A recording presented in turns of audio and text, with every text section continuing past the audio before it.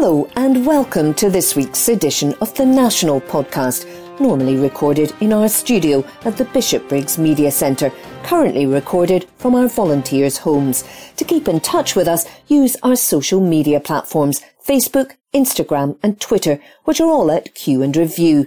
That's CUEANDREVIEW, or get in touch via information@qandreview.com. That's information@CUEANDREVIEW.com. Please like and share our podcasts and give us any constructive feedback. This is from The National on Friday, December the 16th, from the news section. Beavers set to be reintroduced to Loch Lomond National Nature Reserve. This article is written by Ross Hunter. A family of beavers are set to be reintroduced into Loch Lomond, signalling the species' return to the iconic loch after hundreds of years of absence. NatureScot announced that an application by RSPB Scotland to translocate a family of beavers from Tayside to the Loch Lomond National Nature Reserve has been successful. Last year, Biodiversity Minister Lorna Slater announced that the translocation of beavers would now be permitted after the government faced criticism over how many licences it issued to farmers permitting them to shoot the animals when their dams caused flooding. A 23-year strategy published by NatureScot in September earmarked more than 250,000 acres across Scotland that would be suitable habitat for beavers, suggesting that such relocations will become more common. However, licences for lethal control are still issued to landowners as a last resort. Preparations are now underway to move the small family group. The beavers will be captured at their current location in Tayside before undergoing a series of health checks. Then they will be transported to the RSPB Scotland Nature Reserve for release. The animals will be closely monitored by staff on the reserve, Duncan Orr Ewing, Head of Species and Land Management at RSPB Scotland, said. "We are incredibly excited to be able to offer a home to these amazing animals." The Loch Lomond NNR is an ideal home for beavers with fen, open water and wet woodland habitat for them to explore. Beavers are nature's wetland creators, capable of creating and managing habitats in a way that we could never hope to achieve. We are looking forward to seeing the benefits that beavers bring to the wider biodiversity, including amphibians, fish and wetland birds, as well as our visitors who will hopefully see some of their engineering work over the coming years. Under current rules, all proposals to move beavers within Scotland require a licence from NatureScot. Ahead of proposing the move, RSPB Scotland undertook extensive consultation with the local community and held various events informing people about the plans and of the beneficial impacts of beaver on Scotland's ecology. Beavers became extinct in Scotland in the 16th century, largely due to overhunting and a loss of wetland habitat. However, around 20 years ago, a small number were released illegally into the River Tay. Their numbers grew rapidly, and after an official reintroduction project in the Knapdale Forest in Argyll was deemed a success, the animals were permitted to stay. While their presence can have an impact on agricultural land, which can become flooded as a result of their dam building, they also create wet woodland habitats that benefit a whole range of species, including dragonflies and fish. Their activity can also reduce the speed of water flow, reducing the risks of flash flooding and improve water quality by trapping sediments. That article was written by Ross Hunter. This is from The National on Friday, December the 16th, from the Politics section. How independence activists feel about IndyRef2 cash being reallocated. This article is written by Laura Pollock. We asked Scottish independence supporters how they feel about the government's budget announcement that the £20 million budget for a second independence referendum will be reallocated to support vulnerable people against rising energy bills.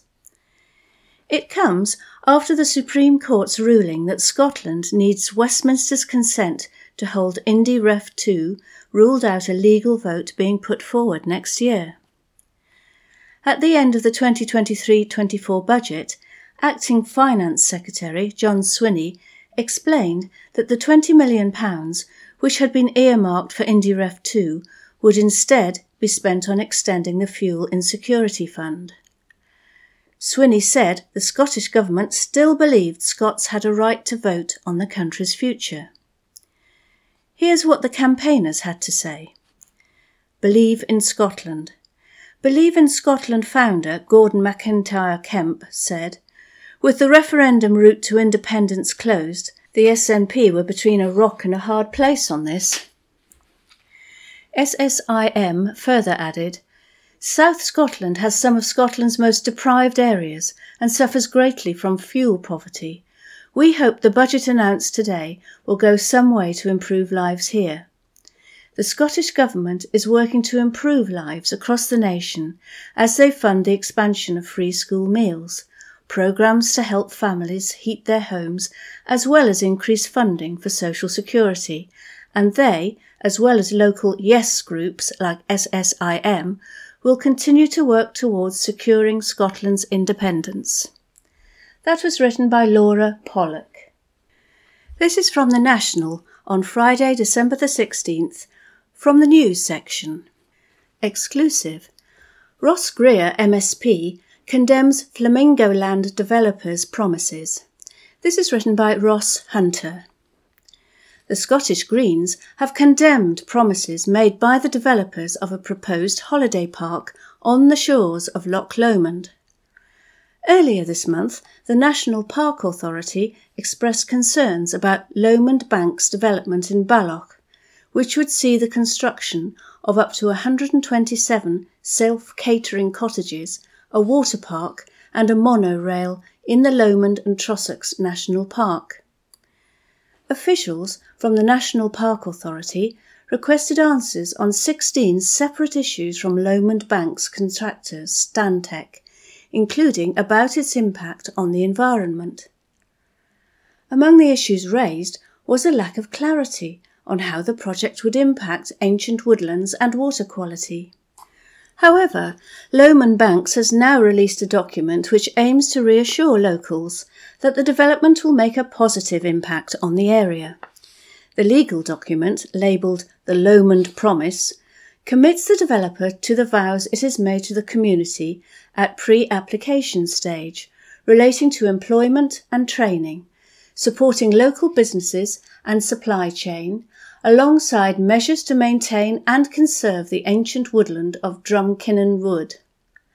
The Lomond Promise removes any doubt that may exist within the local community about our intentions for the site in the long term, and demonstrates our commitment to being an active and responsible participant of the Balloch business community, said Jim Patterson, Development Director for Lomond Banks. It's very clear in this situation that the community and their thoughts around our proposed development must be heard and properly considered, so we have directly addressed those concerns by providing the community with what is essentially a contractual guarantee that the measures we have put forward will be delivered. He added, the Lomond Promise sets out a legally binding contract that, should planning permission in principle be granted, we will be legally obliged to implement its terms as part of the development. We are steadfast in our belief that we can bring considerable economic and social benefit to Balloch and the wider area with our proposed development, not to mention a much-loved tourism destination that will revitalise the gateway to Loch Lomond and offer a wider boost to existing businesses that already operate here. The promise also states that a woodland management plan for the protection, maintenance and enhancement of Drumkinnon Wood would also be put in place to preserve and maintain the ancient woodland. However, Scottish Greens MSP Ross Greer has questioned the sincerity of the promise. Speaking to The National, he said, "Local people have had enough of Flamingo Land trying to pull the wool over their eyes. These so-called promises are contrary to what is actually in their plans, which will wreck local woodland, increase traffic levels, and would inevitably restrict access to the site. Even if we were to take the company at their word, Flamingo Land are setting a very low bar for themselves on just about every count. The 34,000 objections lodged so far, and the surveys which show local residents are opposed by a margin of 3-1, show just how strongly people feel about protecting the world-famous natural landscape of Loch Lomond.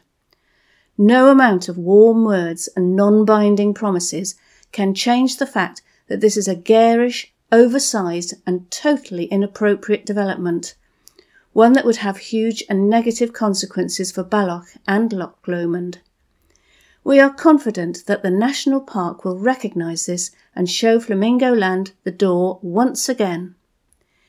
In 2019, the first proposal was rejected after more than 60,000 people signed a petition which opposed the development, and National Park officials recommended it be abandoned. However, the plans were resurrected in 2020 under a new name. This article was written by Ross Hunter. This is from The National on Friday, December the 16th, from the Politics section. Scottish Budget: The 6 Key Announcements You Need to Know. Written by Hamish Morrison. John Swinney announced today's budget in what he called the most turbulent economic and financial context most people can remember.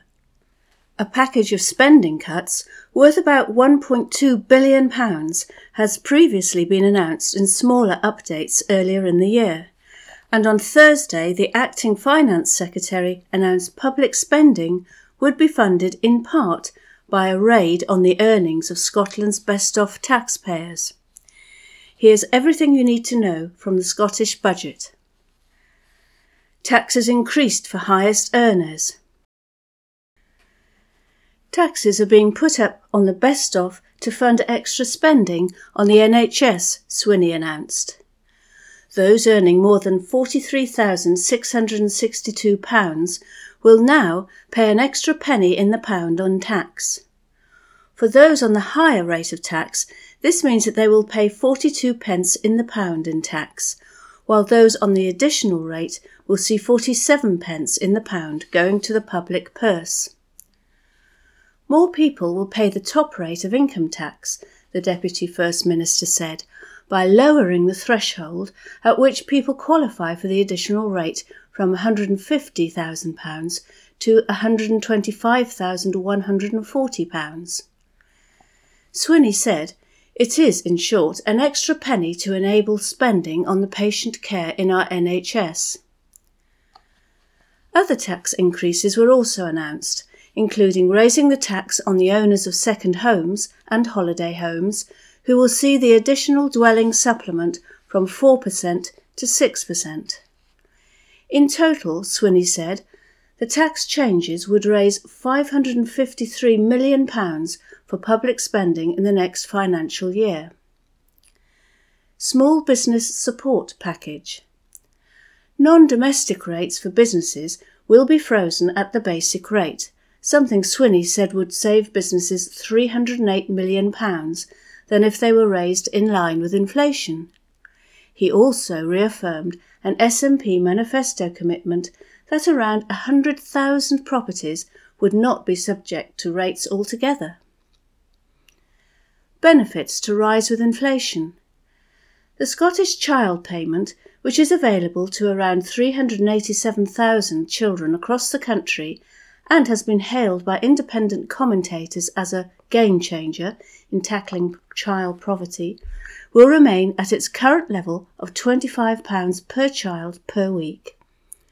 All other benefits controlled by the Scottish Government will be increased in line with the rate of inflation in September, which was 10.1%, slightly lower than the most recent level of 10.7%. IndyRef 2 budget axed. Spending on preparations for a second independence referendum will be diverted to a scheme to help people suffering from fuel poverty, Swinney announced. The 20 million earmarked for the Scottish Government's plans to hold a second vote on the country's future will instead be used to extend the Fuel Insecurity Fund. Swinney said that he had to make full use of the resources available to me, while a second referendum was off the cards, following the Scottish Government's defeat in the Supreme Court earlier this year. He added, "In order to help our most vulnerable citizens, I intend to utilise the finance earmarked for a referendum on independence to make provision to extend our Fuel Insecurity Fund into next year, a further £20 million to address yet another failure of the United Kingdom and its policies." End to peak fares. Peak time train fares will be a thing of the past in Scotland during a 6-month trial period. It is not yet known when this pilot will begin. Swinney said this would cost the state £15 million. This is on top of £1.4 billion committed to maintaining, operating and decarbonising rail infrastructure, £60 million to electric vehicle charging and £200 million in active travel such as cycling and walking. The Scottish Government will give £72 million over the next 2 financial years to the nationalised Ferguson Marine to complete the construction of 2 delayed and over-budget boats for the Calmac ferry service and 2 more ships which are being procured. Health and social care spending. Swinney announced the Scottish Government would invest £13 billion in NHS boards in the year ahead. Some £2 billion will go to services like GP surgeries and pharmacies in a boost to primary health care, he said. And £1.7 billion will be spent on social care, including money to establish the already troubled proposed National Care Service, about which grave concerns have been raised by unions, councils and backbench SNP MSPs. On tackling drug and alcohol-related health problems, the government has pledged £160 million, part of an already announced £250 million to tackling the drug deaths crisis. This article was written by Hamish Morrison. From The National, Tuesday the 20th of December 2022, from the news section, Gender Reform Debate Suspended After Protest in Public Gallery. Report by Ross Hunter. The final debate on changes to gender recognition legislation has been severely disrupted after members of the public protested in the public gallery. MSPs gathered to debate a whopping 153 amendments to the Gender Recognition Reform Scotland Bill before the final vote is held on Wednesday. Proceedings were almost immediately suspended after a motion submitted by the Scottish Conservatives, which sought to delay the vote under grounds it had not been sufficiently consulted on, was not circulated to all MSPs. Presiding Officer Alison Johnson briefly suspended the chamber while the oversight was rectified. The motion was then defeated in a vote. However, after MSPs voted down an amendment put forward by Conservative MSP Russell Finlay, which sought to pause applications for a Gender Recognition Certificate, GRC, made by those charged with domestic abuse and fraud, an argument broke out in the public gallery. A member of the public could be heard to say, "Shame on all of you," as the amendment was defeated, while another responded by telling them to shut up. The proceedings were once again suspended. The entire public gallery was then cleared, with some MSPs stating that those who refused to leave were threatened with arrest by police officers. The debate continued after a suspension of around 30 minutes, yet Labour MSP Pam Duncan-Glancy was critical of the decision to entirely clear the public gallery. She said it was disproportionate response and noted her approval that members of the public were being allowed back into the chamber. Elsewhere in the debate amendments, which sought to maintain the age that a person can apply for a GRC to 18, were voted down, though not before a fractious disagreement between Tory MSP Rachel Hamilton and Scottish Greens MSP Maggie Chapman.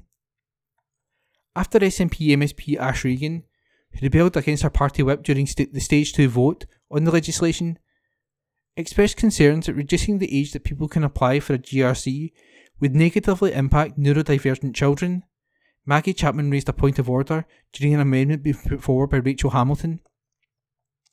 Chapman asked whether Hamilton thought that it was wrong to weaponise neurodiversity and neurodivergent young people and say that they were incapable of making decisions for themselves. Hamilton said Chapman's intervention was disgraceful and that it lowered the tone of the debate. She added that one of her own family members was neurodivergent and told Chapman to never intervene in that matter again because it's very upsetting from a personal point of view.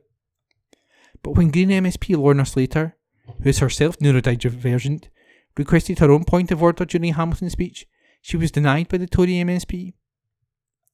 However, Labour's Daniel Johnson, who is also neurodivergent, was permitted a point of order and said that while he understood Chapman's concerns, it was incredibly important we think through this carefully.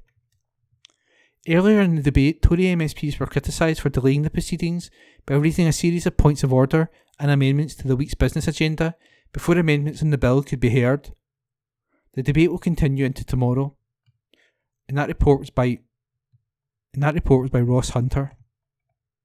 From the National, Tuesday the 20th of December 2022, from the news section, exclusive, Stephen Flynn rejects idea of regular Westminster stunts by SNP, by Judith Duffy. The SNP's new Westminster leader has pledged to make Scotland's voice heard in London, but said radical actions such as walking out the chamber on a weekly basis will not achieve the aims of the party. Stephen Flynn said past actions such as the mass walkout of SNP MPs in 2018 to protest over Brexit were justified, but he did not believe the people in Scotland would welcome seeing stunts at Westminster every week. After some turbulent weeks for the group at Westminster with reports of leadership coups and front page resignations, he insisted the SNP group is close-knit and focused. In an interview with The National, he also denied suggestions he will be seeking more autonomy from the SNP leadership in Edinburgh, describing Nicola Sturgeon as the best politician in Europe. A change of leadership for the SNP at Westminster has led some voices within the independence movement to call for the party to take a more radical approach. However, Flynn said there is a time and place for disruptive tactics and there had to be a reason for acting in such a way. When that's been done in the past, it has been done justifiably, he said. Our focus, I think rightly, needs to be on holding the UK government to account and promoting the brilliant work of the Scottish Government where possible, but making that case for Scottish independence. Now walking out of the chamber on a weekly basis will not achieve any of those ends. It just means there's going to be nobody there to stand up for our constituents and speak out for Scotland. He added, where there's opportunities to do things, we will explore that. But that's not my focus, and I'll be honest with you, I'm not sure that the people of Scotland would be overly welcome to turning on the TV and seeing stunts every week, particularly when at the end of the day they don't achieve a huge amount. Flynn, who has denied plotting a coup against his predecessor Ian Blackford, described the group of SNP MPs at Westminster as really close-knit and focused. However, there has been 3 resignations from the front bench since this election: Stuart MacDonald, Chris Law and Pete Wishart, who issued a letter saying he was bemused by the changes in the leadership. Flynn said he, of course, has spoken to Wishart since then, adding that he's always had a good relationship with the MP for Perth and North Perthshire. He said, he's one of my favourite colleagues down here. He's been at the forefront of the Scottish independence movement for a long time now, and has achieved so much that we will just continue to work closely together going forward. The same applies with Stuart and Chris as well.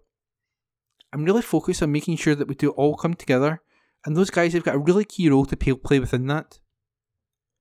I know that when we go into that independence battleground, we will all be standing shoulder to shoulder, which is the most important thing in all of that. Asked about claims that Flynn plans to seek more autonomy for the group from the SNP leadership in Edinburgh, he said this is one of many reports that has no basis in fact. Hopefully we can compliment her excellent work because, after all, it's the First Minister who has taken us into this position. She is the most successful, probably the best politician in Europe, he said. We've got a lot to be grateful for, and it's quite an opportunity for me and Marie Black to work alongside her to really push that independence case. When it comes to Labour surging in the UK polls and predictions they may win the next general election, Flynn said he is not overly concerned about a potential threat to SNP votes. He said, we've obviously read a lot about the potential for Labour to maybe pick up some seats in Scotland, but this is them sitting under high watermark, and they're barely squeaking a couple of seats in Scotland. so I'm not overly concerned about that. What we need to be focused on is our messaging, and when we ultimately look back at our message and our positive vision for Scotland, I think the people of Scotland will buy into that. By stark contrast, the Labour Party, under Keir Starmer, when it comes to Brexit, when it comes to migration, when it comes to Scotland's right to choose, they are very much hand in glove with the Conservative Party. It's still better together in all but name. He added, so I think when it comes to the country, it comes to the general election, in the years to come, the folk who will cast their ballots will be very wise to Labour's policies in relation to Scotland, and, ultimately, the fact that they don't marry in with what the people of Scotland want. Flynn has enjoyed a rapid rise to the top, having been elected as an MP only 3 years ago, and in that short time has also experienced some extremely turbulent political times brought by Brexit, the pandemic, Boris Johnson and Liz Truss. He added, I wish we could get to a point where every single person in Scotland could come down and sit and watch proceedings in this place to see how out of touch it is with reality, how out of touch it is with the priorities of people back home, and I think that would be quite a powerful thing. Obviously, that's never going to happen, but being here just drives you home your sense of making sure you deliver that change, and we deliver independence for Scotland. And that report was by Judith Duffy. From the National, Monday the 19th of December 2022, from the comment section, an early Holyrood election should only be used as a nuclear option, by George Caravan. How sound, or otherwise, is the idea of deliberately collapsing the Scottish Government, thus participating in an early Holyrood election, in order to hold a de facto independence referendum? This notion has been put forward by SNP MP Angus Brendan McNeill, among others. It stands in stark contrast to the FM's plan to use the next Westminster general election, coming probably in late 2024, as a plebiscite on independence. The mechanics of collapsing the current Scottish Government are, at least theoretically, straightforward. If the First Minister resigns, whoever they may be, then the Scottish Parliament collectively has to elect a replacement within 28 days, or call an election. If Nicola resigns and the SNP Greens MSPs vote down any offered replacement from the Tory or Labour ranks, an election follows automatically. It is also the case, under the provisions of the Scotland Act, that if 2/3 of MSPs vote for it, a Holyrood election can be called. However, this route is blocked because the combined SNP Green bloc falls short of the 2/3 necessary. Of course, the Labour and Tory turkeys might vote for Christmas, but I doubt it. Which leaves the arcane procedure of refusing to elect a new FM until an election is made inevitable. What are the advantages of this new Plan B? Clearly it allows the national movement to call a de facto referendum at the time of its own choosing. Better still, it lets the national movement set the agenda. Using a UK general election puts the timing of the Indie campaign into the hands of Rishi Sunak. And getting media time for Scotland during a UK election would be very difficult. The UK broadcasters will prioritise unionist politicians and all Britain issues. Nicola will be lucky to get invited onto any of the major TV debates. But a Holyrood election puts us virtually the entire media focus on the independence questions. There might be a few other advantages, especially if we go for a Holyrood election next October, the original date slated for an actual second referendum. The big unionist parties may be reluctant to spend their financial war chest ahead of the 2024 UK general election, but one supposes the SNP and the wider national movement will spend on the 2023 Holyrood election because it is a do-or-die operation. If we lose the de facto referendum, then who cares about any subsequent UK election? What are the counter-arguments to engineering a Holyrood election come referendum? The most glaring one is that the history of governments calling unnecessary elections, unnecessary as in being out with the normal 5-yearly cycle, is mostly disastrous. In short, the electorate usually smells a rat and delivers a verdict precisely the opposite of what those politicians calling the election expected. In February 1974, Tory PM Ted Heath called a snap general election on the premise of who governs Britain in order to defeat a miners' strike. Throughout the campaign, 25 of the 26 opinion polls gave Tories the lead. But come election day, the electorate famously gave a different answer than the one Heath expected, and Labour was returned to power. Again, in 2017, New PM Theresa May called a general election after only 2 years after the previous one had given the Tories their first majority since 1992. May thought a snap election would let her capitalise on Jeremy Corbyn's capture of the Labour leadership. And again, the opinion polls suggested Labour would be trounced. But the electorate were less than impressed and May lost her overall majority. Conclusion: after voters deliver a mandate, they expect the elected government to get on with the job. When politicians try to be too clever, the electorate is apt to punish them, as it did with Theresa May. Recent opinion polls certainly show a shift towards a majority for Scottish independence. This suggests that the Scottish electorate not only feels trapped in an involuntary union, but also that it is still blaming the cost of the living crisis on Westminster. Yet this may not translate into the public support for an early Holyrood election. It is still less than 2 years since that same Scottish electorate returned the SNP to power at Holyrood precisely as a shield against the Tories. It is possible that many anti-Tory voters will be flummoxed, if not downright resentful, if they are asked to repeat the exercise so soon. This is not a definitive argument against engineering an out-of-season Holyrood election as a surrogate NDRF2, but it does suggest such a strategy is a high-risk one. It also nicely sets up the arguments for Labour and the Tories. The Nats are more concerned with the Constitution than dealing with the economic crisis. The Nats already have a majority, so why aren't they getting on with the day job? You know the script. There are other difficulties with the Holyrood election manoeuvre. It assumes that Westminster will simply sit in its bahookie and let the national movement use the Scotland Act to its own advantage. But looking at the situation at Northern Ireland, where the Democratic Unionists have deliberately sabotaged the Stormont power sharing agreement in order to blackmail the UK government into abandoning the EU trade protocol.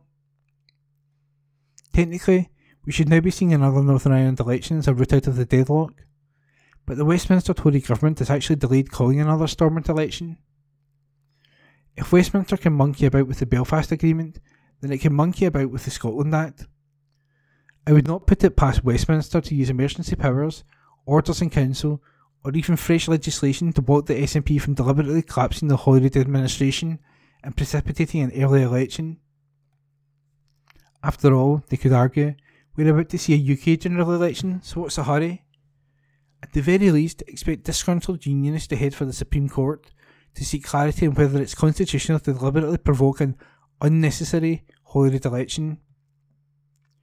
Let's suppose the Indie movement succeeds in holding an early Holyrood election and wins it. Let's posit a 55 popular vote for the pro-independence parties come October. Time to run up the Saltire? Don't get too excited. True, the national movement would hold the moral and political high ground, but nothing would have changed constitutionally. It would still be up to Westminster to agree on whether it should hold their independence negotiations or not. Expect delay and prevarication. In these circumstances, would the SNP Green Alliance be willing to accept the sovereignty of the Scottish people and declare independence anyway? For that is the ultimate logic of such an electoral contest. Indeed, the veiled or declared intention of subsequent unilateral action is the only way to ensure that Westminster takes seriously the outcome of a Holyrood independence election. On balance, I think the arguments for an unjust Holyrood election and de facto referendum trump the use of a UK general election where the independence question inevitably will be swamped. However, the Holyrood manoeuvre, let's call it that, is a nuclear option. Without proper preparation and without a headwind of popular support, it could blow up in our faces. Not an easy choice. And that was a comment piece by George Caravan. From The National, Monday the 19th of December 2022, from the comment section, Kirsty Strickland, hateful posts about Lake tragedy were grotesque. By Kirsty Strickland. Last week there was a breaking news alert about a serious incident that occurred in Solihull. Details were scant. All that was known was that a number of people had been rescued from a frozen lake and taken to hospital in critical condition. For most people, reading that news would provoke feelings of sympathy or sadness, but for some in social media, this worrying news was just a perfect opportunity to act like a terrible human being. Rumours move faster than verified facts, and so, before we knew anything more about the incident, speculation was rife. So too was blame and the kind of grotesque jokes that instantly marked the authors out as thoroughly unpleasant people. When the facts became known, the hateful comments only intensified. Emergency services said that 4 children had been rescued and taken to hospital after they fell through ice. The horror of that should be enough to shut up even the most dedicated idiots, but it wasn't. Instead of saying something supportive or simply saying nothing at all, some took to social media to blame the parents for the terrible accidents that their children had suffered. Others went further and chastised the victims themselves as they fought for their lives in the hospital. It is frankly terrifying that people with such little empathy for others walk among us. You don't need to be a parent to get some idea of the agony these mum and dads were going through during that time. For people who do have children of their own, it is a kind of scenario that is almost too painful to contemplate, even in a hypothetical sense. Yet these hateful girls with proud mum to 3 girls in their social media profiles utterly failed to understand the damage their words could do to people that were experiencing every parent's worst nightmare. Has social media unleashed this darkness within us, or was it always there, just without a platform to show itself? With every new update about the incident, there were renewed attacks on the kids lying in hospital, as well as their devastated parents. When a child is injured, it is not an opportune time to offer lectures about what they should have done differently to avoid it.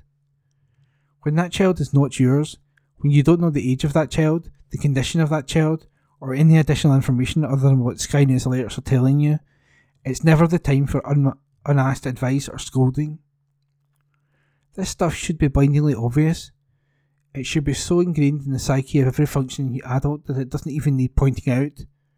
Tragedy doesn't require sanctimonious commentary, under any circumstances. That warped notion that I'm a good parent so this terrible thing will never happen to my family reminds me of an incident from when my wee girl had just started school.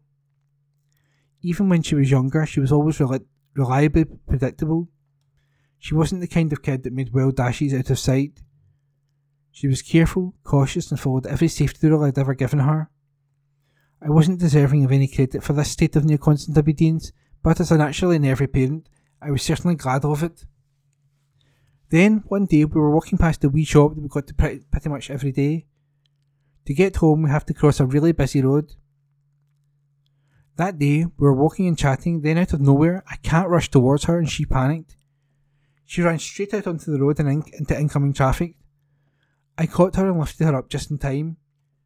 We've had loads of conversations about road safety in the past, which she seemed to have absorbed and understood. But, as a parent, it's impossible to safeguard their device against every conceivable circumstance. There but for the grace of God go I. The 4 children rescued from the lake have since died. Finlay was 8, Thomas was 11, Jack was 10, Samuel, who was 6, died on Wednesday after days in hospital. Their deaths are an incalculable loss, which their grieving families and friends will never fully recover from. Tributes to the boys have been left near the site where the incident happened. On Saturday, a vigil in Babs Mill Park was attended by hundreds of people. An online fundraiser for the families of the boys has raised more than £66,000. This showing of support will hopefully bring some comfort to those who knew and loved those wee boys. That instinct to care for those who are going through the most difficult time in their lives is a normal one. The social media vitriol we have seen over this tragedy is not. Those who gleefully heap misery and judgment upon strangers in pain should remember that the targets of their hate are real people. And if such a concept is beyond the realms of understanding, then they should do us all a favour and log off social media until they learn how to use it in a way that does not cause real life harm. And that was a comment piece by Kirsty Strickland. Recorded from the National on the 20th of December 2022. From the Culture section, recorded by Amy. Channel 4 Gogglebox stars Mika and Marcus quit show, by Kieran Doody. Gogglebox stars Mika and Marcus have revealed they're quitting the popular Channel 4 show in a lengthy statement. The duo are putting down the remote after 5 years on the show. In a statement they said, "We've had so much fun with you all tuning in at home and the hard-working Gogglebox crews, but it's time to put down the remote and see what else God has in store for us. To everyone that has tuned in and sent us messages of love and encouragement over the years, we appreciate every last one of you. Thank you so much." The joint statement added, "We want to say a massive thank you to @C4 Gogglebox for having us for the last 5 years, even though we had to travel so far for filming, downstairs and through the corridor. It was so worth it. It's been an epic journey. You guys are the bestest of the best. The amazing cast, you'll forever be our G-Box brothers and sisters for life. And lastly, to our Yardie friends and family that always big us up to whoever will listen when you're chatting about our departure, the programme's called Gogglebox, not Googlebox. It's not a damn search engine. They signed off saying we love you. Co-star Izzy Warner replied, we'll miss you both. A viewer replied, no, Big Mesh, me and my boyfriend absolutely adore you two. Sounds silly to say, your personalities just fit so well. Another added, no, we'll miss watching you guys, but best wishes to you as you begin your new journey. That article was by Kieran Doody. Recorded from the National on the 20th of December 2022. From the Culture section, recorded by Amy. Primal Scream and Charlatans keyboardist Martin Duffy dies aged 55, by Adam Robertson. Martin Duffy, who played keyboard in Primal Scream and the Charlatans, has died aged 55, his former bandmate Tim Burgess has announced. Duffy was born in Birmingham in May 1967 and began his career as a member of the indie pop band Felt. He played on the first two albums by Scottish rockers Primal Scream before joining the Charlatans in 1996, following the death of original keyboard player Rob Collins. On Twitter, Primal Scream said, hard to write this, we never know how to speak around death other than polite platitudes. All I want to say is that our soul brother Martin Duffy passed away on Sunday. He suffered a brain injury due to a fall at his home in Brighton. We in Primal Scream are all so sad. Duffy also contributed keys to songs by Oasis, The Chemical Brothers and Beth Orton. Burgess, frontman of the Charlatans, said on Twitter, another tragic loss of a beautiful soul. Martin Duffy stepped in to save the Charlatans when we lost Rob. He played with us at Nebworth and was a true friend. He toured with me and my solo band too. He was a pleasure to spend time with. Safe travels, Duffy. No cause of death was given. Trainspotting author Irvin Welsh also paid tribute. Writing on Twitter, he said, yesterday was a heartbreak. The last time I saw Martin was at my wedding in the summer, when he wrapped his arms around myself and my wife and wished us all the love in the world. He had a golden heart and the craziest sense of humour. I'm really going to miss him. Happy Monday singer Rowetta shared a series of heartbreak emojis while former Oasis guitarist Paul Bonehead Arthurs tweeted, sad, sad news to him. Duffy joined Felt, pioneers of the so-called jangle pop genre, at age 16, after answering an advertisement placed by the group's anonymous frontman, Lawrence, that read, do you want to be a rock and roll star? He was also a member of the rock supergroup The Chavs, formed in 2004 by former Libertines guitarist Cal Barat and Burgess, alongside drummer Andy Burrows from Razorlight. In 2012, he performed as part of another supergroup at a fundraising concert at Manchester Cathedral, this time featuring Burgess and Mark Collins of the Charlatans, with Peter Hook of New Order. In recent years, he also toured as part of Burgess's live band, playing music from the singer's solo albums. That article was by Adam Robertson. The National. Politics on Wednesday the 21st of December. Labour's Alexander plots Westminster return. An article written by Xander Elliots. Labour grandee Douglas Alexander, who served in both Tony Blair and Gordon Brown's cabinets, has put his name forward to run in the next Westminster election, reports say. Mr Alexander, a former Scottish secretary, is said to have applied to stand for Labour in either East or Midlothian in the next general election. He previously held the Paisley and Renfrewshire South seat, formerly Paisley South, from 1997 to 2015, before a humiliating defeat at the hand of the SNP's Mary Black. Ms Black, who was just 20 when she defeated the top Labour figure, now has a majority of some 10,000 votes, with Labour activists in Lothian said to be claiming Mr Alexander is running scared of facing her again. The Edinburgh Evening News quoted one Labour source as questioning why Mr Alexander wasn't going after one of the Paisley seats where he has connections, with the suggestion he's only interested in a winnable seat, not representing local people. The former Cabinet Minister has submitted an application to run in either East Lothian or Mid Lothian, according to the journalist Michael Crick through his Twitter account. If Mr Alexander were to run in East Lothian, he'd be up against Alba's Kenny McCaskill, who took the seat from the SNP when he defected to Alex Salmond's new party in early 2021. The former Scottish Justice Secretary has a majority of some 4,000 votes. The SNP is also said to be planning to stand a candidate in the East Lothian seat, which could give Labour a stronger chance due to a division in the pro-independence vote. It's thought to be one of their top targets in Scotland in the next Westminster vote. Mid Lothian is currently held by the SNP's Owen Thompson, but has changed hands between his party and Labour frequently over the elections since 2010. Scottish Labour reportedly want to confirm their candidate selection before their spring conference. Its constituency twinning system for areas such as East and Mid Lothian says there has to be a gender balance across the shortlists. An article written by Xander Elliots. The National News on Wednesday the 21st of December. Engineers assessing damage from landslide near the Falls of Cruachan. An article written by Ninian Wilson. Engineers are continuing to assess and clear a landslide that has led to a railway closure and an 84-mile road diversion for drivers in Argyll and Bute. The landslide saw about 100 tonnes of debris fall onto the A85 near the Falls of Cruachan on Monday afternoon. It led to the closure of the Oban branch of the West Highland Railway line and the A85 at Lochore in both directions, leaving drivers facing an 84-mile diversion. Network Rail and BEAR Scotland are working together to assess and clear the debris. Eddie Ross, BEAR Scotland's operating company representative, said, "Safety is our top priority and a full assessment is currently being undertaken. We thank the local community and road users for their patience and assure them we're doing everything we can alongside our partners in Police Scotland and Network Rail to address this challenging situation as quickly and safely as we can. Road users should also check Traffic Scotland for the latest information." Engineers were on site earlier on Tuesday morning carrying out an initial assessment and found that the landslip occurred on Ben Cruachan's lower slopes, 80 to 100 metres above the railway. Boulders, trees and waterlogged soil tumbled down the mountain, covering the track and reaching the road 30 metres below.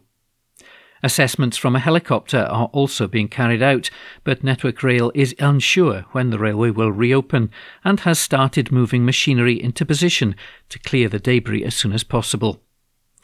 Traffic Scotland tweeted earlier, the A85 Bridge of Ore to Lochore carriageway remains closed in both directions due to a hazard caused by a rockfall. All traffic is diverted. Latest information suggests that one lane of the road has since reopened. An article written by Ninian Wilson. The National News on Wednesday the 21st of December. Jeremy Clarkson column receives highest ever number of IPSO complaints. An article written by Adam Robertson. Jeremy Clarkson's newspaper column, in which he said he hated Meghan Markle, has become the Independent Press Standards Organisation's most complained about article. It's now received more than 17,500 complaints, with the SNP's Westminster group writing to The Sun saying they're deeply concerned by the hateful use of language. The previous most complained about article was published in the Scottish Sun in August 2020 about the Stonehaven train derailment, which received more than 16,860 complaints. The piece has faced significant backlash, including from the First Minister, who said that Mr Clarkson's words were deeply misogynist. The SNP group's letter follows on from John Nicholson, who had already written to the Chief Executive of ITV. It reads, "To print a comparison of the democratically elected First Minister of Scotland to a serial killer is shocking and entirely inappropriate. Mr Clarkson's political views should not be an excuse for engaging in this gratuitous hatred. It's no wonder we have fewer women in political life across all parties than we ought to when this kind of narrative is seen as acceptable." The letter continued to say that the piece should never have been printed and that his bile-filled, violent rant rightly led to widespread criticism. It added, "It's entirely possible to disagree without resorting to the misogyny and violent language Mr Clarkson used. The Sun should recognise this, retract this article and apologise." The Sun declined to comment when approached by The National. An article written by Adam Robertson. The National News on Wednesday the 21st of December. Nicola Sturgeon and the STUC demand UK government action on rail strikes. An article written by Xander Elliotts. The Tories must act to stop the disruption to Scotland's railways due to strike action against UK government-controlled train companies, the First Minister and the Scottish Trades Union Congress have said in a rare joint statement. Nicola Sturgeon said that the UK government's refusal to engage with rail workers was having a major impact on Scottish services. And the STUC's General Secretary, Ros Foyer, called on the Westminster government to follow the lead set by its Scottish counterpart in reaching a deal with the trade unions. The dramatic joint intervention comes as thousands of members of the Rail, Maritime and Transport Union, or RMT, employed by the UK government-owned Network Rail, are set to walk out from 6 p.m. on Christmas Eve until 6 a.m. on December the 27th in a dispute over jobs, pay and conditions. Services are due to follow the normal timetable between December the 28th and December the 30th, but on Hogmanay, services will stop earlier than usual. And more rail misery is to follow in 2023. The RMT has also announced strike plans for January the 3rd and January the 4th, as well as January the 6th and January the 7th. Those strike dates were announced after talks between RMT leader Mick Lynch and Conservative Rail Minister Hugh Merriman failed last week, with negotiations between the two sides remaining deadlocked. Ms Sturgeon said that the repercussions of the UK government's failure to reach a deal with workers would impact on Scotland. The Scottish Government has maintained constructive discussions with the trade unions and settled our own pay negotiations by embracing the concept of fair work, she said. Despite this, passengers in Scotland will face severe disruption as a direct result of the ongoing UK-wide rail dispute between Network Rail, UK government rail operators and the trade unions, and Network Rail employees in Scotland face entering the new year still with no pay rise. The repercussions of this dispute and the UK government's refusal to engage constructively with the trade unions are continuing to have a major impact, not only for the rail workers but for passengers, freight, businesses and the wider public in Scotland over the festive period and into 2023. The Secretary of State for Transport must intervene immediately and work with the trade unions to secure a railway that benefits users, staff and the wider public. Ms Foyer, who at the head of the STUC represents some 540,000 workers, said the disruption in Scotland was due to the combative approach to negotiations taken by the UK government. She said, "We all want to see an end to the rail dispute and for workers to be awarded a fair pay offer that is not conditional on cuts to staffing and services. In Scotland, workers have already agreed their pay claim, but we're still seeing widespread disruption on our railways. This is due to the combative approach to negotiations taken by the UK government, which has led to the protracted dispute between Network Rail and the UK government. The rail unions and the Scottish Government have come to a negotiated settlement, and we need the UK Government to take a similar approach that results in workers at Network Rail and other UK Government-controlled rail companies getting the deal they deserve." A Network Rail spokesperson said on Tuesday evening, "The dispute is not going to be solved through strike action, only through negotiation." Members of the TSSA and Unite unions have both voted to resoundingly accept the very same deal that the RMT continues to reject. Our offer, which is worth over 9% over 2 years, with a guarantee of no compulsory redundancies and no changes to anyone's terms and conditions, remains on the table. An article written by Xander Elliotts. The National News on Wednesday the 21st of December. Nursing strikes in Scotland to go ahead as the Royal College of Nursing Union rejects pay offer. An article written by Steph Braun. A nursing union has overwhelmingly rejected the latest pay offer from the Scottish Government. In the consultative ballot for the Royal College of Nursing Scotland, or RCN, which closed at midday on Monday, 82% of members voted to reject the revised offer. The union will now continue planning for strike action, with dates to be announced in the new year. Members of the Royal College of Midwives, or RCM, have also voted against the offer and will meet to decide plans for a walkout. Julie Lambeth, Royal College of Nursing Scotland Board Chair, said the ball is now in the Scottish Government's court if it wants to avoid industrial action. She said it was the right thing to ask our members whether to accept or reject this offer. It directly affects their lives, and each eligible member needs to be given the chance to have their say. The result could not be clearer. We have forcefully rejected what the Scottish Government said is its best and final offer. Make no mistake, we do not want to go on strike. Years of being undervalued and understaffed have left us feeling we have been left with no option, because enough is enough. The ball is in the Scottish Government's court if strike action is going to be avoided. It comes after the GMB union became the first to knock back the offer last week. The Scottish Government had negotiated a pay increase equivalent to an average of 7.5%. RCN's General Secretary Pat Cullen had previously praised Nicola Sturgeon for the way in which she engaged with unions. In an interview with the BBC's Laura Koonsberg, she said coming to a quick resolution with Miss Sturgeon in Scotland was an example of how nurses are not for digging in the dispute. The union paused plans for industrial action while it considered the latest offer ministers had put on the table, but members have now rejected it. Almost two-thirds of RCM members voted against accepting the pay offer. It said while it offered welcome improvement for early career midwives and maternity support workers, it did little to improve the take-home pay of the majority of RCM members in Scotland. Jackie Lambert, RCM Director for Scotland, said, "Our members have spoken loud and clear. The latest pay offer by the Scottish Government is simply not good enough. It goes nowhere near addressing the rising cost of living and would see many midwives actually worse off in real terms. Our maternity services are continuing to face staffing challenges. In many places, it's only the goodwill and commitment of midwives and their colleagues that keep these services going. Those same midwives and maternity support workers often find themselves working 12-hour shifts with no breaks, and even staying beyond those long shifts just because there's no one to relieve them.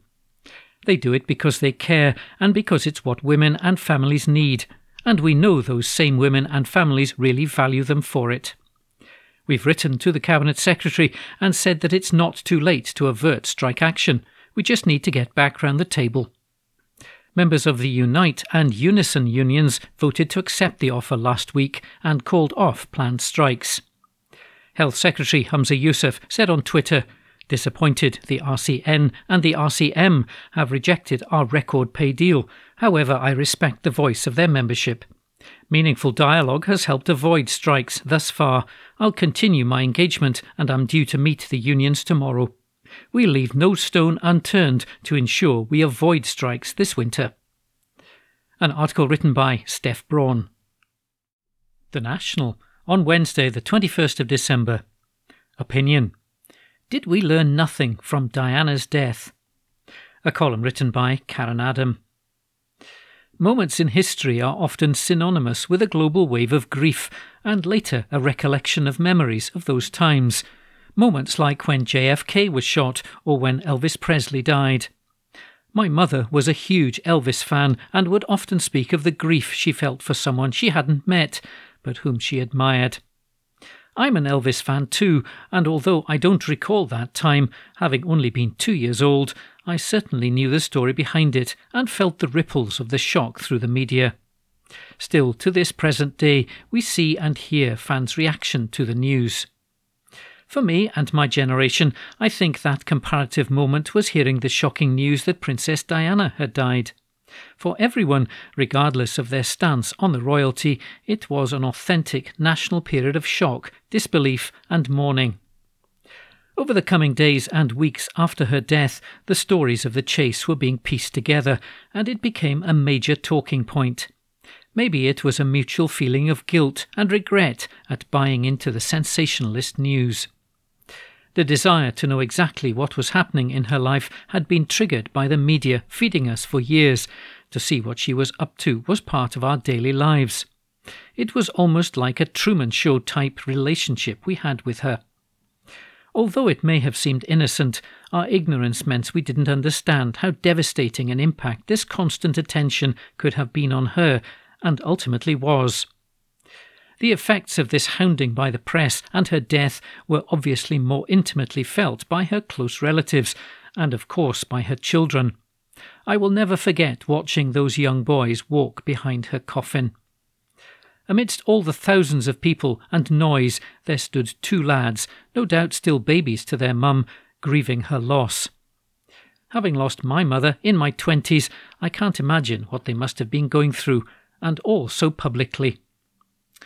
With how well informed we are now in regards to mental health, I think we can all agree that the trauma faced by them that day and the events leading up to it would have had a significant impact on their lives. Watching the Harry and Meghan Netflix series, I can see what they were trying to achieve. An antidote in some ways to the press, taking ownership of their story and having control over it. I'm sure in many ways it's cathartic to get the truth out and tell your own story. As sad as it is that they would need to do this, it's also a way to humanise themselves. Too often in the press and on social media, we dehumanise others. Some of the vitriol just would not ever be said in a face-to-face situation, and if they really needed to say it, then behind closed doors to a confidant would be the place. That paparazzi frenzy is now open season to all online, and it's dangerous. I was absolutely disgusted by Jeremy Clarkson's piece on Meghan Markle. I couldn't believe that for one, a man would be that enraged at a person who has zero impact on his life, and two, the editorial standard was to let that pass into the public domain. Make no mistake, that piece will embolden misogynists to act. This kind of rhetoric doesn't go past without consequences. It spills out to an abuser who just needs to feel they're justified in their treatment of women, and off they go. The written word is a powerful tool which can be used to stir up emotions, and what that article did was to invoke hate on a black, Asian and minority ethnic woman, a mother who wants to protect her children, one who has just clearly stated publicly that she had got to the point of wanting to end her own life, which was because of the press. To wish her naked shows the level of dehumanization he has stooped to. To then wish people threw feces at her was unbelievably appalling. For a white, straight man to be bullying a black, Asian and minority ethnic woman like that in the press makes me wonder, if we're serious about ending femicide, how is this allowed? Have we forgotten the lessons learned from Diana's experience? Have we not acknowledged the impact that must have had on her son, who clearly just wants to keep his family safe? Harry knows where this could all end. I'm angry at the level of misogyny which is still seemingly acceptable in society. The continual reinforcement of rejecting stereotypes is exhausting. The minute a woman shows her strengths and takes initiative, she's pulled apart and the tropes roll out. Hysterical, controlling, manipulative, bossy. These are by design used to ensure we're not taken seriously. Flipping these tropes to being emotionally intelligent, organised, persuasive and commanding turns it all on its head. Our language matters and our written words matter too. We shall never know what goes on behind closed doors, but we do know what we see clear as day in front of us. On the news, in print, and on social media, we see it. The extra layer that this makes some people a lot of money is particularly disturbing. We can help by not clicking the link or buying the paper. We can also write in and complain, start a campaign, and join activists in our fight to end violence against women and girls. The threat to our safety and our progression in life has always been the patriarchal structures that emboldens and protects this kind of behaviour. Patriarchal institutions are figuratively tall structures built to uphold the imbalance of power. Only by working intersectionally as marginalised groups gathering together to fight our common enemy can we topple it. A column written by Karen Adam, who is the SNP MSP for Banffshire and Buchan Coast. The National, on Wednesday the 21st of December. Opinion. Musk could well be the end for Twitter. A column written by the Wee Ginger Doug. For years, Twitter has been the go-to social media platform for journalism and politics. However, it's also always been a deeply problematical platform, rife with abuse, insults and sheer nastiness. This is, of course, an issue for all social media platforms, but on Twitter, the problems are exacerbated by the site's format. The character limit ensures that exchange are conducted in the form of quips and one-liners, which often substitute unpleasantness for wit, with no space for nuance. The platform is designed to create addiction, with many users obsessively scrolling for likes and retweets. Twitter, at best, is informative and very funny, a means of keeping abreast of news stories as they break. At worst, it is toxic and vile. But even when it's at its best, Twitter is quite simply kryptonite for anyone's mental health. Twitter moderation was always patchy and poorly effective, but the problems have only got worse since it was taken over by self-proclaimed free speech warrior Elon Musk, whose free speech absolutism does not apparently extend to criticism of him and his business practices, or to tweets containing links to alternative platforms such as Mastodon. Upon taking charge of Twitter, Mr. Musk eviscerated the platform's moderation team and restored the accounts of many users who had previously been banned for hate speech or for spreading misinformation about the 2020 US election or vaccines and the COVID pandemic, including racists, anti-Semites and white supremacists. Mr. Musk's $44 billion takeover of the company provoked a mass exodus of staff from Twitter. Mr. Musk fired half of Twitter's staff and threatened to sack the remainder unless they pledged to work long hours at high intensity. This led to the resignation of 1,200 more staff. Mr. Musk attempted a disastrous change to verified blue tick accounts, allowing any user to purchase a blue tick for $8 per month. The blue tick, previously allowing users to be certain that a tweet really did originate from a high-profile individual or company, immediately led to a rash of impersonators when changed. Pharmaceutical company Eli Lilly stopped showing ads on Twitter the day after an account impersonating the company posted, "We're excited to announce insulin is free now." The exodus of staff who have the knowledge and experience to keep the platform running, along with the restoration of accounts previously banned for unacceptable behaviour, plus the virtual destruction of effective moderation, have led many to fear for the future of the platform. This week, Mr. Musk ran a poll asking if he should step down as head of Twitter, and promised to abide by the result. 57.5% of more than 17 million voters said he should go.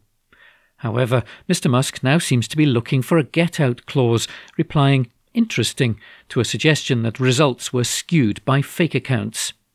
Mr. Musk's tenure has been a disaster, but Twitter will not suddenly implode. Glitches and temporary outages may increase in number, quality of content will deteriorate, misinformation will become rife, hateful and abusive tweets will increase in number, users will vote with their feet and quietly leave. A recent report from Media Matters for America found that half of Twitter's top 100 advertisers appear to no longer be advertising on the site since Mr. Musk's takeover. 2023 could well be the year in which one of the former giants of social media goes the same way as MySpace. A column written by the Wee Ginger Doug. The National News on Wednesday the 21st of December. Royal Mail confirms strikes to take place days before Christmas. An article written by Laura Pollock. Royal Mail has confirmed further strikes will take place 2 days before Christmas. The strikes will go ahead in the days before Christmas after a union said the company had turned down an offer of negotiations to resolve a dispute over pay, jobs and conditions. The Communication Workers Union, or CWU, said its members will walk out on Friday the 23rd and Saturday the 24th of December. An offer extended to the company to suspend the strikes and establish a period of calm from now until the 16th of January 2023, as well as the union and the company both signing a joint statement incorporating Royal Mail's latest promise of no compulsory redundancies, was rejected almost immediately, said the union. The strikes will be the 17th and 18th days of action in the increasingly bitter dispute. CWU General Secretary Dave Ward said, "For Royal Mail Group to reject our offer just hours after receiving it demonstrates that they were never serious about saving Christmas for customers and businesses. When a company openly boasts of having built a £1.7 billion fund to crush its own workers rather than use that money to settle the dispute and restore the service, then you know dark forces are clearly at work. Their sole intention is to destroy the jobs of postal workers and remove their union from the workplace. Our members will not stand for this, and further action will take place in 2023. Our message to the public and businesses is that postal workers do not want to be here, but they're facing an aggressive, reckless and out-of-control chief executive committed to wrecking their livelihoods. An article written by Laura Pollock. The National Politics on Wednesday the 21st of December. Slump in UK's gross domestic product shows Brexit is not working, say the SNP. An article written by Steph Braun.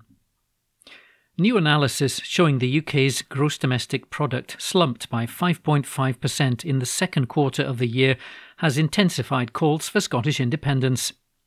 The SNP has said it is clear self-determination for Scotland is the only way forward after a report by John Springford at the Centre for European Reform concluded that between April and June, the UK's economic output after Brexit was £33 billion lower than if it was still part of the EU, resulting in around £12 billion in lost tax revenues. Since 2018, Mr Springford has been modelling the economic performance of a UK that remained within the European Union, using data from countries which performed similarly to the UK prior to Brexit. Stuart Hosey, the SNP's economy spokesperson, said it's yet another statistic which shows Brexit was a mistake. He said, "This latest analysis makes plain the harsh economic truth about Brexit that only the SNP is willing to say. Brexit is not working for Scotland or the UK." From the outset, losing barrier-free trade and freedom of movement has been an unmitigated disaster for businesses and households in every part of the country. However, with both the Tories and Labour ruling out a return to the world's largest single market, more and more people in Scotland are recognising that independence is the only way to escape the economic harm of Brexit and Westminster. 6 consecutive polls show a majority of people in Scotland now want the chance to choose their own future and that support for independence is growing. Yet, despite Labour and the Tories declaring in 2014 that it's for the Scottish people to decide how Scotland is governed, they both continue to deny the democratic mandates to hold another referendum. Yet this devastating indictment of the harm caused by Brexit reinforces why the people of Scotland must have their say and get to choose a different path to a more prosperous, fairer and greener country in the European Union. Last year, research showed the UK's decision to break away from the EU cost service exports more than £110 billion over a 4-year period. From 2016 to 2019, service exports from the UK were cumulatively £113 billion lower than they would have been had the UK voted to remain in the EU, according to researchers at Aston University in Birmingham. A study from Ireland's Economic and Social Research Institute earlier this year also found that Brexit had cut exports from the UK to the EU by 16%, compared to expected levels if the UK had voted to remain. An article written by Steph Braun. Recorded from the National on the 21st of December 2022. From the Culture section, recorded by Amy. How to Avoid Food Poisoning This Season by Gregor Young. Food Standards Scotland FSS has shared some of its top tips and advice to help the Scottish public avoid food poisoning over the festive period. The advice comes after the FSS Food in Scotland Consumer Tracking Survey revealed just 11% of consumers use a thermometer to check their food is cooked to a safe temperature. 21% will eat chicken or turkey which is pink or has pink red juices, and 60% think they're unlikely to get food poisoning from food prepared at home. FSS has produced a Christmas food safety checklist highlighting the best ways of reducing the risks of food poisoning. This recommends that everyone cooks their Christmas turkey to 75 degrees in the thickest part of the bird, while making sure juices run clear and no pink meat is visible. Leftovers should be stored in containers in the fridge within 2 hours and then eaten within 2 days or frozen. Checking and following use-by dates is critical, FSS says. Shops will be selling turkey, duck, capon and goose products that may have been previously frozen and defrosted before being placed on sale as chilled, and FSS is reinforcing its advice to always check the label for correct storage and cooking advice. Jane Horn, Head of Food Protection Science and Surveillance Branch at FSS, said, "Food poisoning can be terrible for anyone, but can be more severe for those at higher risk, such as the elderly, young children, and those with weakened immune systems. We would urge everyone in Scotland to check out our Christmas food safety checklist. See the FSS website for more." That article was by Gregor Young. Recorded from the National on the 21st of December 2021. From the Culture section, recorded by Amy. Glasgow-based silversmith wins unique prize for goblet work by Adam Robertson. A Glasgow-based silversmith has received a unique award where the prize is the chance to create a handmade goblet that will become part of a highly prestigious collection. Case Bearder, 23, left Guernsey to study at Glasgow School of Art, GSA, where he fell in love with the city and Scotland. He has now been named the Incorporation of Goldsmiths of the City of Edinburgh's Outstanding Student of the Year. Each entrant was invited to submit a design in response to the brief for a functional silver goblet, which was then reviewed by a panel of judges. The winner is given a substantial commission as well as support from a mentor to realise their vision. The design by Caius, called the Monolith Goblet, takes him back to his roots. He said, "I grew up in Guernsey, and this goblet is inspired by the island's coastline and engraved with a pattern that creates the effect of sunlight falling on the sea." Now an artist in residence at the GSA, Caius sees his future as being based in Scotland and the award as a career breakthrough. He continued, "Winning is a real confidence booster and shows me that if someone wanted to commission a piece of work of this type and scale, I could say yes, and also that I could make pieces like this independently of being commissioned. I love Scotland and there's so much going on here for silversmiths. Glasgow is such a friendly city to live in, and professionally it's excellent and the networks are great." This particular award is dated to 2009 and is administered on behalf of the centuries-old Incorporation of Goldsmiths of the City of Edinburgh.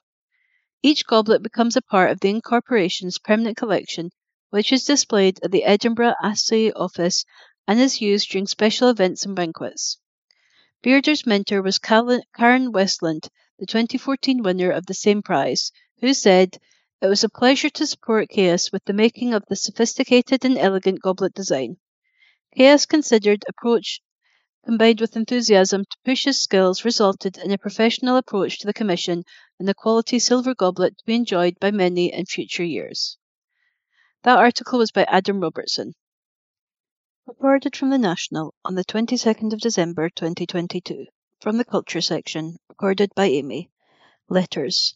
How Scots played a key role in Argentina's victory in the World Cup, by readers of the National. With Argentina winning the World Cup for the third time under superstar captain Lionel Messi, let us not forget the key role that Scots played in this success. Beyond current Argentine player Alexis McAllister, whose ancestry can be traced back to Fife, it was two Scots, Alexander Watson Hutton and Alex Lamont, who were responsible for developing the game in the country. Indeed, Watson Hutton is considered the father of Argentine football. Born in the Gorbals in 1853, he emigrated to Argentina in 1882, where he taught at St Andrew's Scots School in Buenos Aires, and then went on to found the Buenos Aires English School. In 1891, the Association Argentine Football League was established by another Scot, Alex Lamont, who was head teacher at St Andrew's School. It is recognised as the first football league in the country, as well as outside the British Isles. It lasted only one season and was won by a team of Scots from St Andrews. 2 years later, Watson Hutton established the Argentine Association Football League and restarted the tournament. In 1898, his school formed a football team which went on to become the most decorated team in Argentine football until its dissolution in 1911. So when one witnesses the ecstatic scenes in Argentina, spare a thought for the pivotal role played by Scots in that nation's footballing success. Alex Orr, Edinburgh. I write this in a France awash with round ball tears as the Scots-Irish McAllister strode the park on Sunday and a Border Brown scored the opener in 1986. Perhaps it is time for little debt recognition from the victors. No Scots, no Argentine football. For the first 20 years of its existence, we, Scottish-born and diasporan, made it and ran it. Alex Watson-Hutton is known there as the father of the game. Alex Lamont was its first administrator. Arnott Leslie, its early Alex Ferguson. Two of his brothers played for the first and second Argentine national teams. John Anderson was the Albiceleste's first captain in an 11 with a total of 6 of us. There were the Buckins, even earlier, but same Border Browns, 6 of whom would play for their adopted country. John Caldwell, whose family still stay in Glasgow, and others. And that is just Buenos Aires, and the second city of Rosario, Messi's hometown. Its 2 teams are Newell's and Central. First President Colin Bain Calder, born Dingwall, an early star player, his brother-in-law Miguel Green, family from East Calder. But to the point, as payment for the debt, we may have the World Cup on display for a week a year at Hampden. This is before the contest restarts in North America, with the US's first ever World Cup team, including 5 Scots and a Scots manager, reaching the semi-final to be defeated by Argentina. But then that's another true story. Ian Campbell-Whittle, Achill to be. Jeremy Clarkson's views on our First Minister and Meghan Markle are only part of an ongoing campaign of vilification against these women, planned behind the scenes by the establishment and given a public platform by the gutter press. There is no doubt that the unlovely Jeremy did not suddenly commit himself to paper off his own bat. The powerful forces that control most of the press in the UK will have used his reputation for outrageous statements as a handy conduit for getting their own views across, all carefully choreographed.